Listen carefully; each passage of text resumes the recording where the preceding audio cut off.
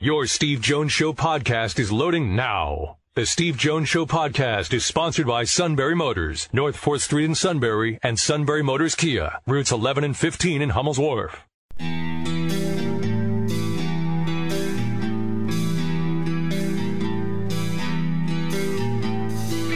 Sports talk where your voice counts. This is the Steve Jones Show on News Radio 1070 WKOK. Now from the Sunbury Motors studio, here's Steve Jones. Sunbury Motors, 4th Street in Sunbury. Sunbury Motors Kia, routes 11 and 15 in Hummel's Wharf. It's great to be with you on this Wednesday. Bob Buhner's in the house. Good to see you, Steve. Good to see you. Sean Carey's in the house. Awesome to see both of you guys. And last but not least, Kyle Alexander, who, by the way, is one of the great guys on the planet. Really is. Awesome guy. So lucky we have him. And he can stop by to say hi. Same story. We're talking about what's going on with his life and the whole deal. Asking me about tonight. And, of course, who comes bursting in to let us know what the results were of the Danville Ward 82 election. Yep. There's a news flash, Steve, from the Montour County Board of Elections. Kevin had 7 votes out of a potential 4,000 that could have been cast. Yeah. Finished first. None of the above came in second with 4. And there were some write-ins for Mickey Mouse and Donald Duck that had to have been a groundswell of support for them. They might have carried the day. How many of the 7 live on A Street in Danville? Well, 3 of them live in one house, and 2 of them receive cash. Yes. So, so somewhere there's 4 people walking around in Danville that may have been responsible for this, whatever you want to call it. Muse? So once again, the conversation turned completely to one person. Why does that not surprise me at all? In the end, it was all about him. Yes. Yeah. So, Steve, you're on the road today. I'm on the road today. We're going to Scranton eventually. Bob's already given me directions as to what to avoid. You're good to go. You're covered. Well, he can't go up Route 11 from Northumberland to Danville, which is the shortcut to Scranton. Well, the last time I was here, actually the next to last time, because obviously I came back for the golf tournament the next day. Right. We went to Penn's Tavern on the 7th of May. 15 days ago. What was the issue? Let's see, north. A little south of the. South of the. Rock slide. The rock slide south of the bridge. So rock slide. So we had to go through Sunbury on 61, pick up 890, go all the way around, come down Brush Valley Road, and then get back onto 147, get to Penn's Tavern. Right. Turned out to be an awesome night. It was great. Tom and everybody. Awesome. Tom, Liz, the whole everything. So now I'm back 15 days later. I want to get to 80. Mudslide. Is it a mudslide? It's and rock slide and close the road. Mudslide, rock slide, but this time on, 11? Route 11 North. Yeah. Is it me? No. Well, no, I think it is. Some say a coincidence, others say fate. So what's happening up in Scranton tonight, Steve? Greater Scranton chapter is having its annual dinners, their 41st annual dinner. And this will be the 20th consecutive appearance I've made at that dinner. So I've done almost half of them.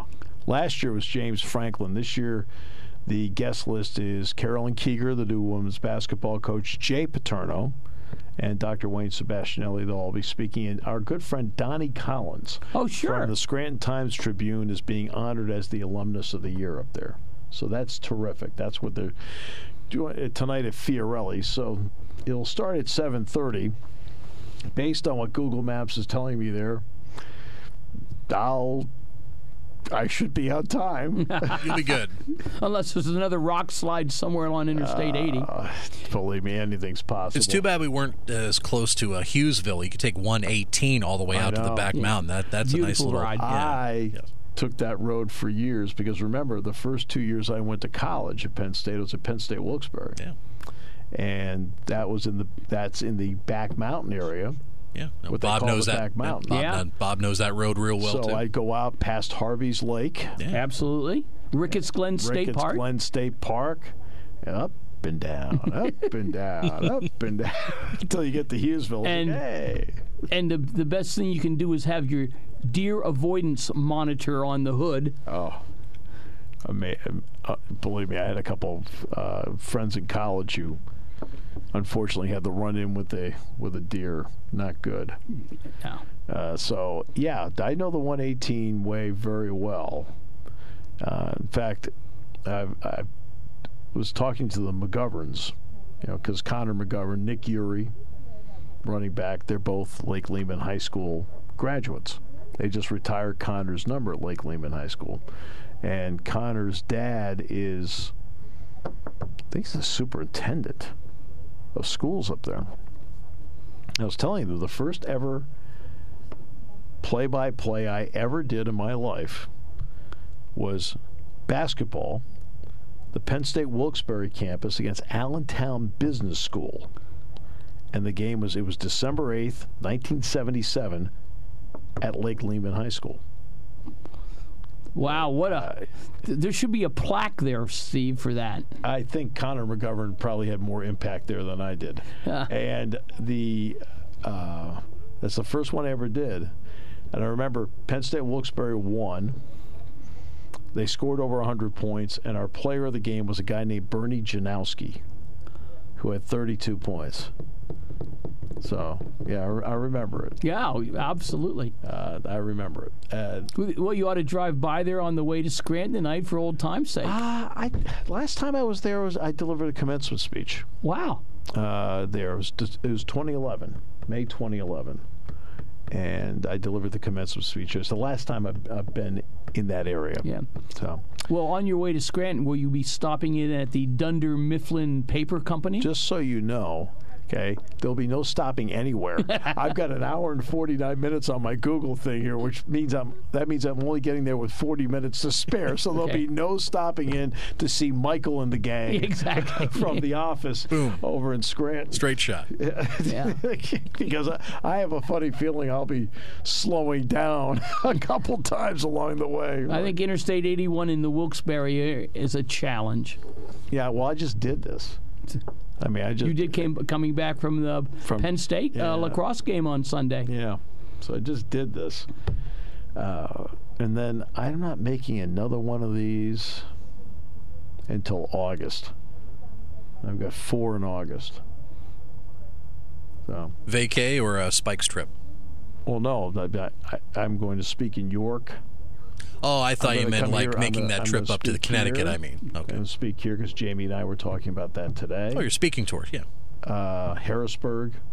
And then Jack and I are doing the Duquesne Club speaking engagement in Pittsburgh. A tradition unlike any other. And that's a highbrow place, the old Duquesne Club, downtown Pittsburgh. It reeks of elegance. Bob, it's amazing when you stand up in front of the group and you glance around the room. And before you even say a word, you think to yourself, wow, I'm the poorest dude here. Yeah, when in the room there's a couple Mellons, a few Scaife, a few Carnegies. I'm thinking, these people want to hear what I have to say? Are you kidding me? I want to hear what you have to say. And can you give me some stock tips along the way? My goodness. Yeah. I've told Jack that before. I'll lean over. We're the poorest guys here. Yeah. No question about it. The Duquesne Club is just elegant par excellence. They're great people. They're great people. And they ask great questions. And we have a good time at it. It's a lot of fun. But you do realize that on the ladder of financial success in life, they're a few rungs up from me. Yeah. It's called trust funds, Steve. And it's not just a few rungs. They're at the top of the ladder. Right? It's like looking at a fireman's carnival ladder. Okay. Growth stock mutual funds. Help me out here. Which Which what you have to say about football? I mean, even the wait staff, I think, it makes more money. So we'll be at Fiorelli's tonight up in Peckville, which is just north of Scranton. What do you expect the new women's basketball coach to say about things at State College and Penn State? What do I expect? Yeah, coming from where she came from, to Pennsylvania. Well, first of all, she's a dynamic personality who will be able to captivate the room very quickly. Because of her personality and her style of play, she's going to get people to buy tickets there. And the style of play is she's a 94-foot coach. She wants to she wants her teams to be in your grill defensively, and then she wants to go offensively. People are going to gravitate toward that. And when they hear her talk about her vision for the program, they're going to be impressed with it because she has that kind of personality.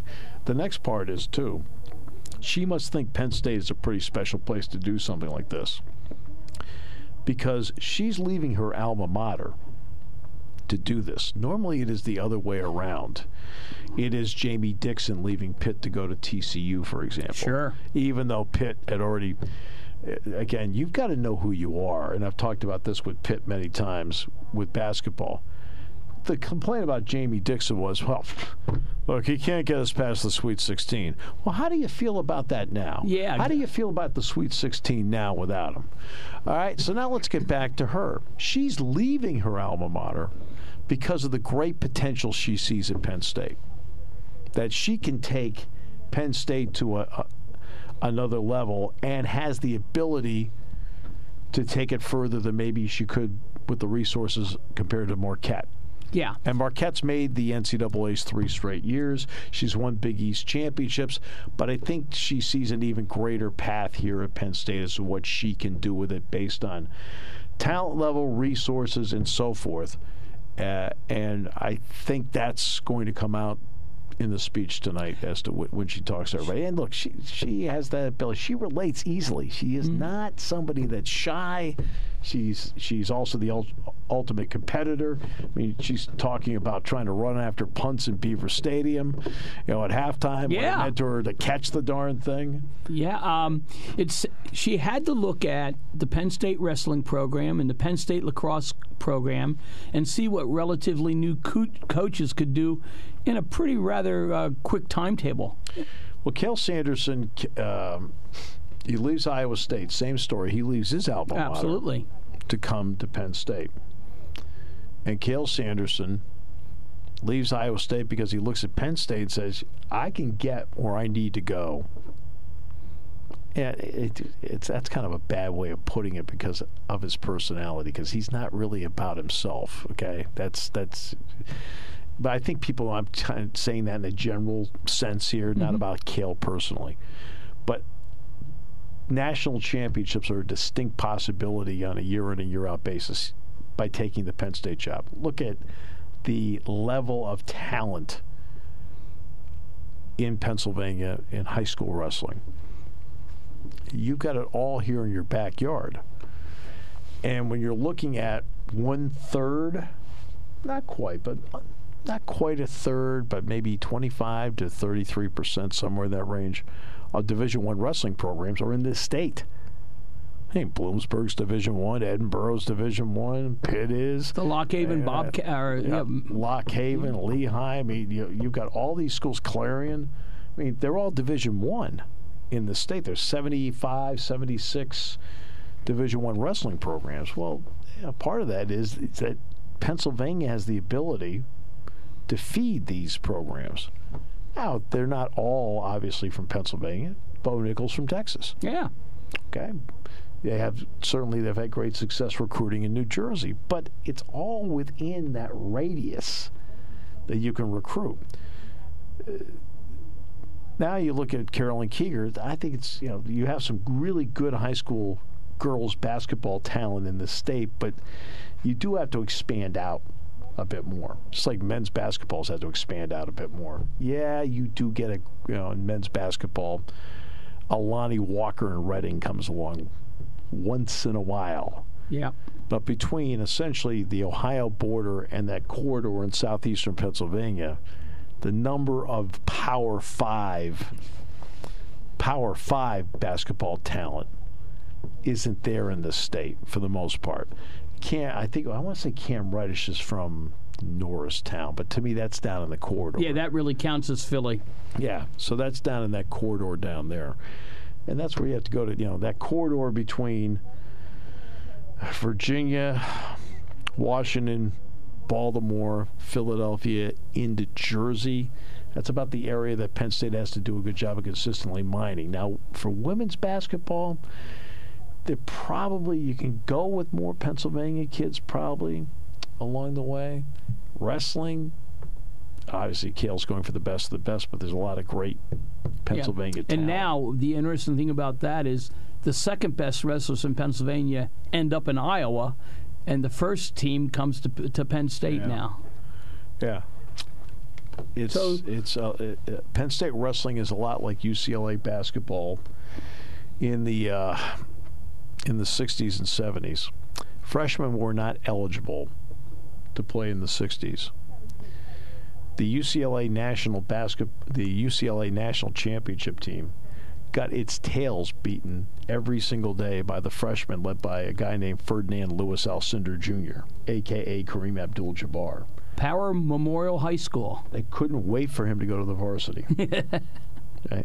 Well, that's the way Penn State wrestling is. There's so much talent in that room. You're going to get better because now Penn State is the destination place for wrestling. I mean, for anybody. You want to get to the Olympics? The destination place is Penn State. Carolyn Keeger's hoping to make that for Penn State women's basketball. Jeff Tambroni is making that now for lacrosse.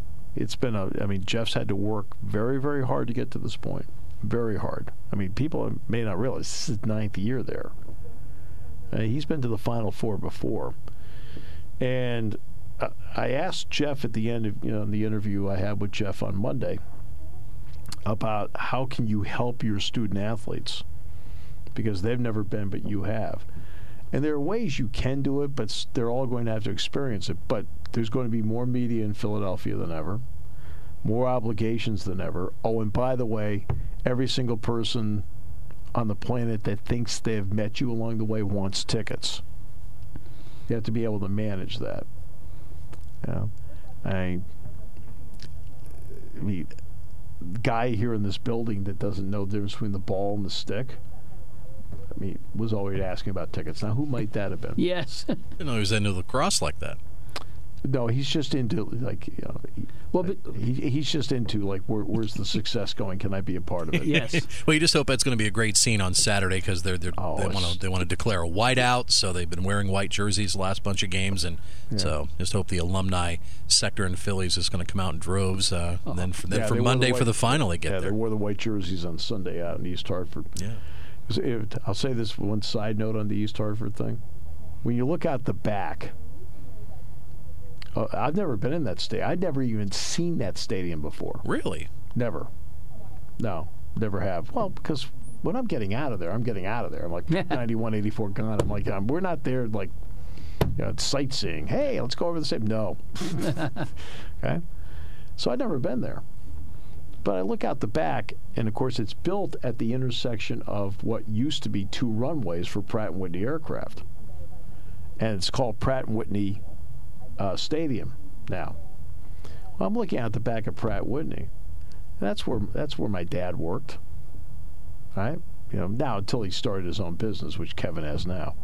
But that's where he worked. He worked in experimental on the Boeing 747 engine there. And I have no idea. I'm only going by what my parents told me, but supposedly on Crosby Street, a couple streets away, that's where my first 2 years of my life I lived. I'm looking at that, this is pretty neat. All right, let's go back to the game. All right, we're at the bottom of the hour. We'll come back with more in a moment. Great to have the gang all here, and it's really cool that Lawrence installed a lock so we can keep certain individuals out. Yep. Who now is, from what we understand, is running Danville, and at this moment is personally trying to shovel out a rock slide to get his his borough back on track. I mean, you can't put a price on leadership like that. No, you can't, and thank goodness we don't. PennDOT won't take his calls. Huh? PennDOT won't take his calls. Wise men at PennDOT. Put it this way. Okay, PennDOT has the same policy we do. Here on News Radio 1070 WKOK. Brewers Outlet.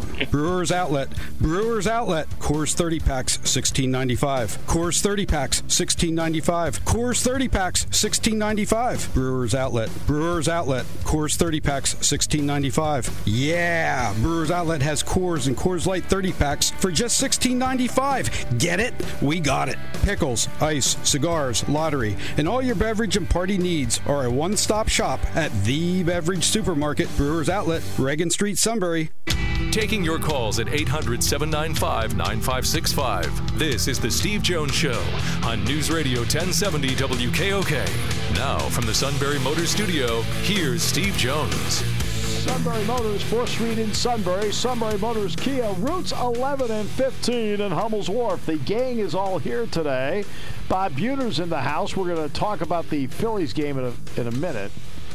And Sean's in the house. And because of Mark Lawrence putting a lock on the door, someone is not in the house, but they're in the building. Oh, change the locks on the front door. He was explaining to us. He says, and my butt is going to be right there in front of the TV on Sunday. Right? No, I mean, look, there are a lot of fans of CBS this morning. It's Jane Pauley, Sunday morning, big fan. Jane Pauley, Sunday morning, love it. He loves watching cars go around in circles for some strange reason. Well, if you want, we can all get in ours and go around the parking lot a few times. Got to make them feel better. Get them warmed up. Yes, the Biffer. All right, before we get to the Pirates here, and we'll get more into this in the next part of the show, but Bob brought up something interesting about last night's Phillies-Cubs game. Now, the Cubs win in their 5th walk-off this year, so they are actually number 1 in walk-offs this year. The Cubs had 2nd and 3rd. Was nobody out? Nobody right? out. Yeah, nobody out. Bottom of the 9th, down 2-1.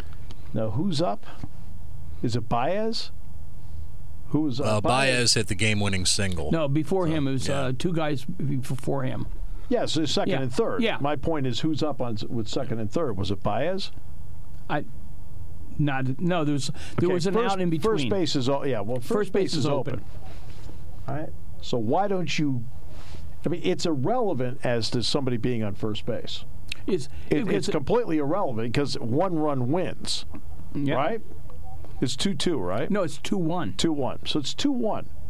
Right. So you got 2nd and 3rd. The guy on first base is irrelevant to this. Yeah, So why don't you walk them and at least create the possibility of a double play to end the game? Exactly. I didn't understand it last night. Screaming at the TV.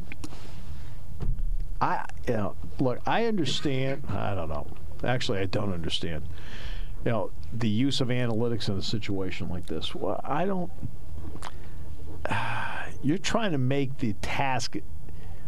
What's the best route to get out of this thing? Well, the best route to get out of it, because, again, the person on first base is irrelevant to the winning and losing of the game. Absolutely right. And I don't get that. That's just standard baseball operate. Now, I didn't watch it, but as to how you guys described it, I'm like, what? My first thing was, why didn't they walk somebody? It was just amazing that in that situation, the crowd roaring in Wrigley Field, they loved that and relished the opportunity to get that walk-off win. And a ground ball gets a double play, either home and first or a second to first, whatever. And at worst case, a ground ball scores the tying runs, but you've now got 2 outs as opposed to none. Well, right. I'm at the Astros-Red Sox game on Saturday night, and the Red Sox had the bases loaded, and it was a grounded to Bregman. He went home with it. To force. Yep. Actually, no, it was the other way around. It was Rafael Devers went home with it, and with Christian Vasquez, and it was that's how they got out of the inning. I don't know. I don't know what the analytics card said, but that's, there's also common sense beyond analytics. Scoreboard right now, Cincinnati leads the Brewers 8-6, bottom of the 6th inning at Miller Park. And in Cleveland, the A's lead the Indians 7-0 in the bottom of the 7th inning. Phillies and Cubs tonight at 8:05, on at 7:30. And, of course, your Pirates. Oh, please. Lost to Colorado last night, 5-0. And with that, we go to the ever-dependable, ever-reliable Chris Mack in Pittsburgh. Hello, Chris. How are you today? How you doing, Steve? Doing really well. Another great attendance night at the ballpark. They went 7 of their last 10 games, and nobody showed up last night. Yeah, it feels like we talk about this every spring, right? Like we sit and wait for school to end or for the weather to turn or both to happen, and then finally you hope that folks will start to show up, and that's what I keep waiting for.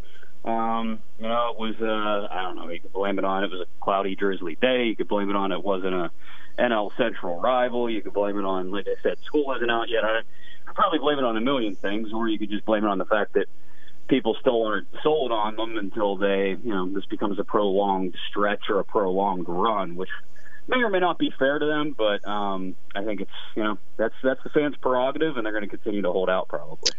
All right, let's get to the Cervelli situation. The Pirates have had a lot of injuries.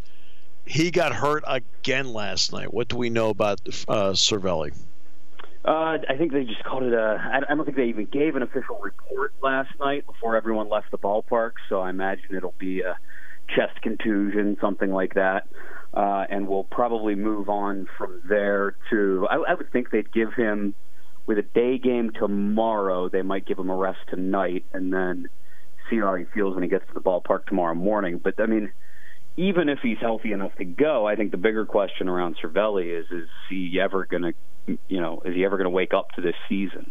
Because while the production from both he and Diaz, the catcher position as a whole was the worst offensively in the majors, or at least in the National League through the first month and a half of the season, at the very least during this most recent road trip, at least specifically the series in San Diego, Diaz started to hit the ball. So it's rapidly getting to the point where you've got to play the better guys. That same question exists maybe it's already been put in play at third base, where Moran has gotten the bulk of the starts over Gung, who still has not snapped out of it. It's starting to come around at shortstop, it seems, where Kevin Newman may get an increasing amount of time over Cole Tucker, even though Tucker's got a great glove.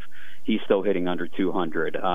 We may see it come to fruition in the outfield when and if Corey Dickerson is healthy, that Reynolds and Cabrera will continue to push for playing time on either side of Starling Marte, with Polanco still being limited. I mean, if they're going to remain in the quote unquote hunt, and they, mathematically they are, even if they're sure they are, 4.5 back in the division. I mean, if they're going to remain in it and turn a 7-4 road trip into something more substantial, and look to survive during the absences of Tyone and Williams, they're just going to have to play the better offensive ball players.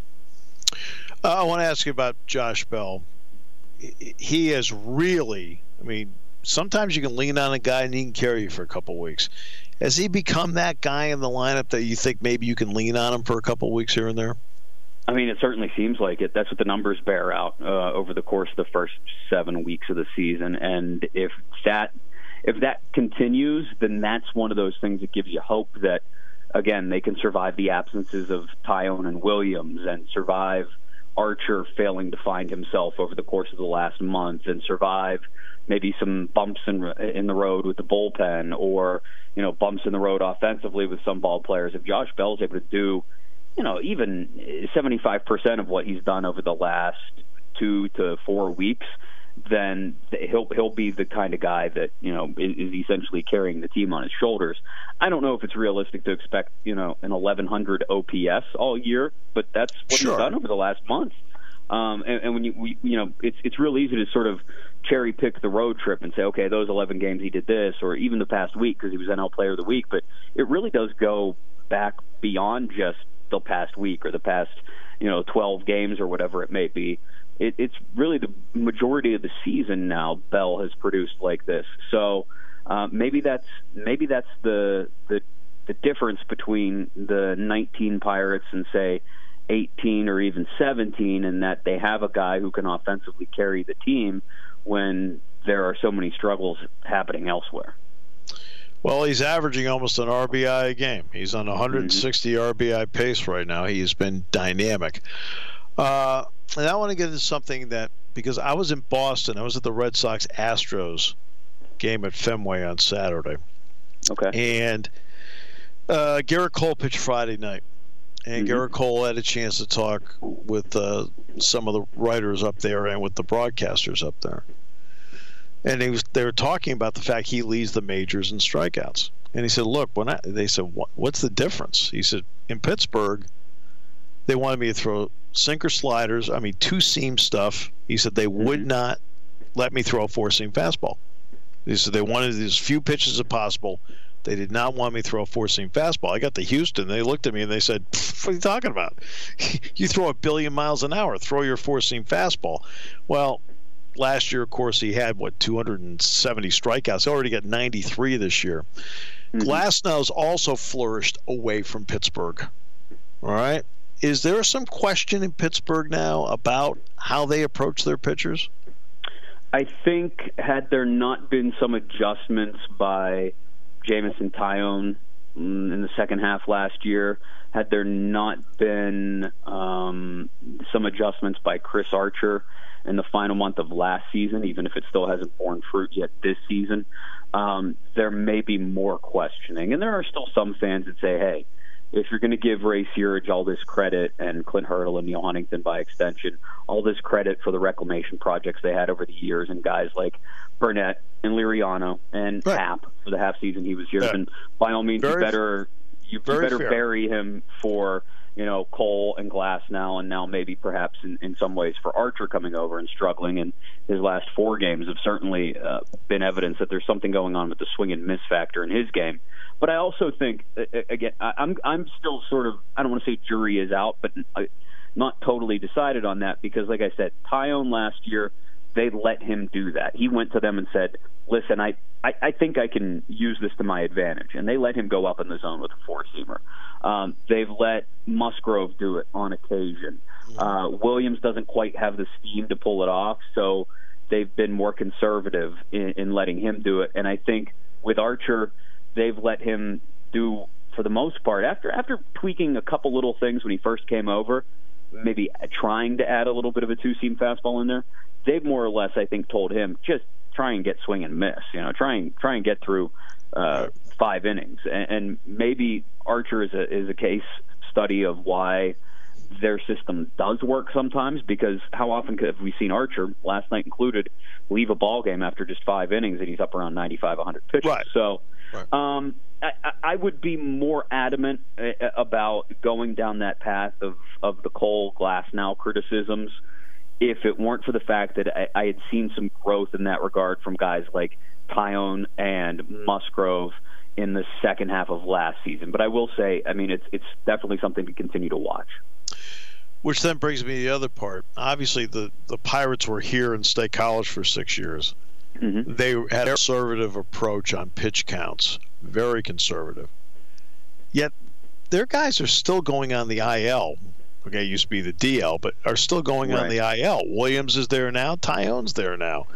To me, that also brings up some questions about, as to what works and what's not working. I don't care what they do. They're still getting guys hurt. Yeah, and it wasn't a very scientific study, but Gene Collier, who I know you know, of the Post-Gazette, wrote a really interesting column this past Sunday for the Post-Gazette about just the number of guys that are on the IL, not just in Pittsburgh, but Williams and Taillon were sort of the jumping-off point for it, and all the other injuries they've experienced early this year. The number of guys on the IL across the major leagues. Now, part of that is a byproduct of it's no longer a 15-day DL, it's a 10-day injured list. So teams are much more aggressive in a positive way in putting guys on the list and saying, hey, get better, you're only going to miss a week and a half, rather than 2+ weeks. But I also do think that there is something to look at. This is the one thing I would take away from what I noticed this year with their pitching, and that was that a lot of their starting pitchers especially didn't start out in games in spring training. They started out pitching side sessions and bullpens. And I understand most pitchers do that, but when game action had already started, guys were still throwing on the backfields at Pirate City or throwing live bullpens or live VPs rather than game action. I don't know if there's a correlation or a connection there, or if that just happens to be coincidence, but I do think it's something worth watching, and I do think when a team has 20 guys on the injured list, whether through some of them are through freak accidents like Marte and Gonzalez colliding in center field or not, it's still something to keep an eye on, and something that, to be quite honest, they don't have the depth, guys 26 through 40 in the organization, to sustain it for a long period of time. They're a team that has to be, I think, more preventative than many others in Major League Baseball, and can't really embrace the idea of throwing guys on the 10-day like teams like the Dodgers can, because they have such starting pitching depth. So it's another thing to kind of keep an eye on as we think, okay, is this team, as we're coming to terms over the first third of the season with, is this a good team who's just been hit by a lot of injuries, or is this a team that's really not that good but has fought to keep their head above water due to the efforts of one or two guys here and there? It's one of those things to kind of add into the mix when you're trying to decide what team is this. Well, I give them credit. I actually do think the Pirates are a good team. They are not a great team, but they're a good team, and they've shown, I think, better depth because of all the injuries. I think that some people realize. The Reynolds kid has stepped in, and he's helped. He's played well. I mean, so they've had some guys that have been able to step in. I think that's been big, and the fact that Colin Moran has become better, even though I think he gives almost as many runs as he produces, but still, that's a different story. Yeah. But I think, to this point, they've done more than hang in. They've been good. Yeah, and the schedule kind of picks up a notch. You get the Dodgers this weekend. You get there's the Brewers and the Braves on the horizon for a 2-week stretch. You get into late June and around the All-Star break, and you start to see stretches with Dodgers, Cubs, and Cardinals. Oh my! And you go, okay, well, if you can get healthy before then, maybe you got a chance. Or if Josh Bell can continue to roll the way he has, then maybe you got a chance to stay in this thing. Right, exactly. Look, does the schedule even out in that way? Sure, but guess what? If to me, I also have another theory on that. That's very simple. That weren't the Pirates the one people expected to quote beat up on as part of their schedule? The Pirates are doing that to you, so that that tells me how good they are. So it's and you could look at their schedule too, Steve, and you could say, all right, what would this team be if it weren't for the 1-6 that they are against Arizona, for example? Right. Exactly. I mean, so there's lots of ways you can sort of split things and slice and dice the data at this point. I think the question really over the next 2 to 3 weeks, or maybe over the course of the next month, is, does Bell continue to hit? Do they have guys continue to show up in support of him in the lineup, like Cabrera, like Reynolds? And then do they also get somebody to step up in the rotation? Can Chris Archer turn things back around? Can Musgrove and Lyles continue to pitch the way they have? If all that comes together, then, hey, there's nothing saying they can't be right where they are right now come the All-Star break or even late July and be 4 or 5 games out and right in the thick of things. Absolutely. Chris, thanks so much. Always a pleasure. Thanks for the time. Oh, absolutely, Steve. Always great. Chris Mack joining us from Pittsburgh. We'll come back with more in a moment on News Radio 1070 WKOK, brought to you by Sunbury Motors. When it comes to car buying, there's the other guy's way, and then there's the SMC way. The other guys force you into a vehicle you really don't want. The Sunbury Motors way lets you take the time you need to browse, ask questions, and take the test drive and think on it. For over 100 years, the Mertz family and all their employees have made your experience the most pleasant one you'll ever have. The other guys won't offer you the best price for your trade, no matter how much they say they will. The SMC way is their promise to provide you with the most money the market shows your vehicle is worth. The SMC way is to offer you all applicable applicable factory rebates on new vehicles and generous discounts. Looking for a pre-owned vehicle? The SMC Way checks each vehicle in a 200-mile radius to determine the lowest price, then beat it. It's the lowest price promise, just part of the SMC Way. The choice is up to you. The other guy's way or the SMC Way. The SMC Way wins every time. Sunbury Motors Company in the North 4th Street Auto Plaza, Sunbury, and at sunburymotors.com. Selling more cars and satisfying more customers for over 100 years.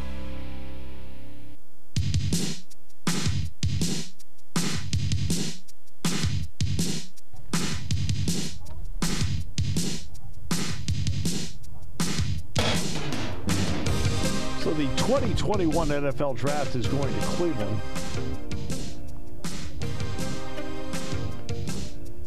And the 2023 Draft is going to be in Kansas City. They haven't picked the 2022 location yet.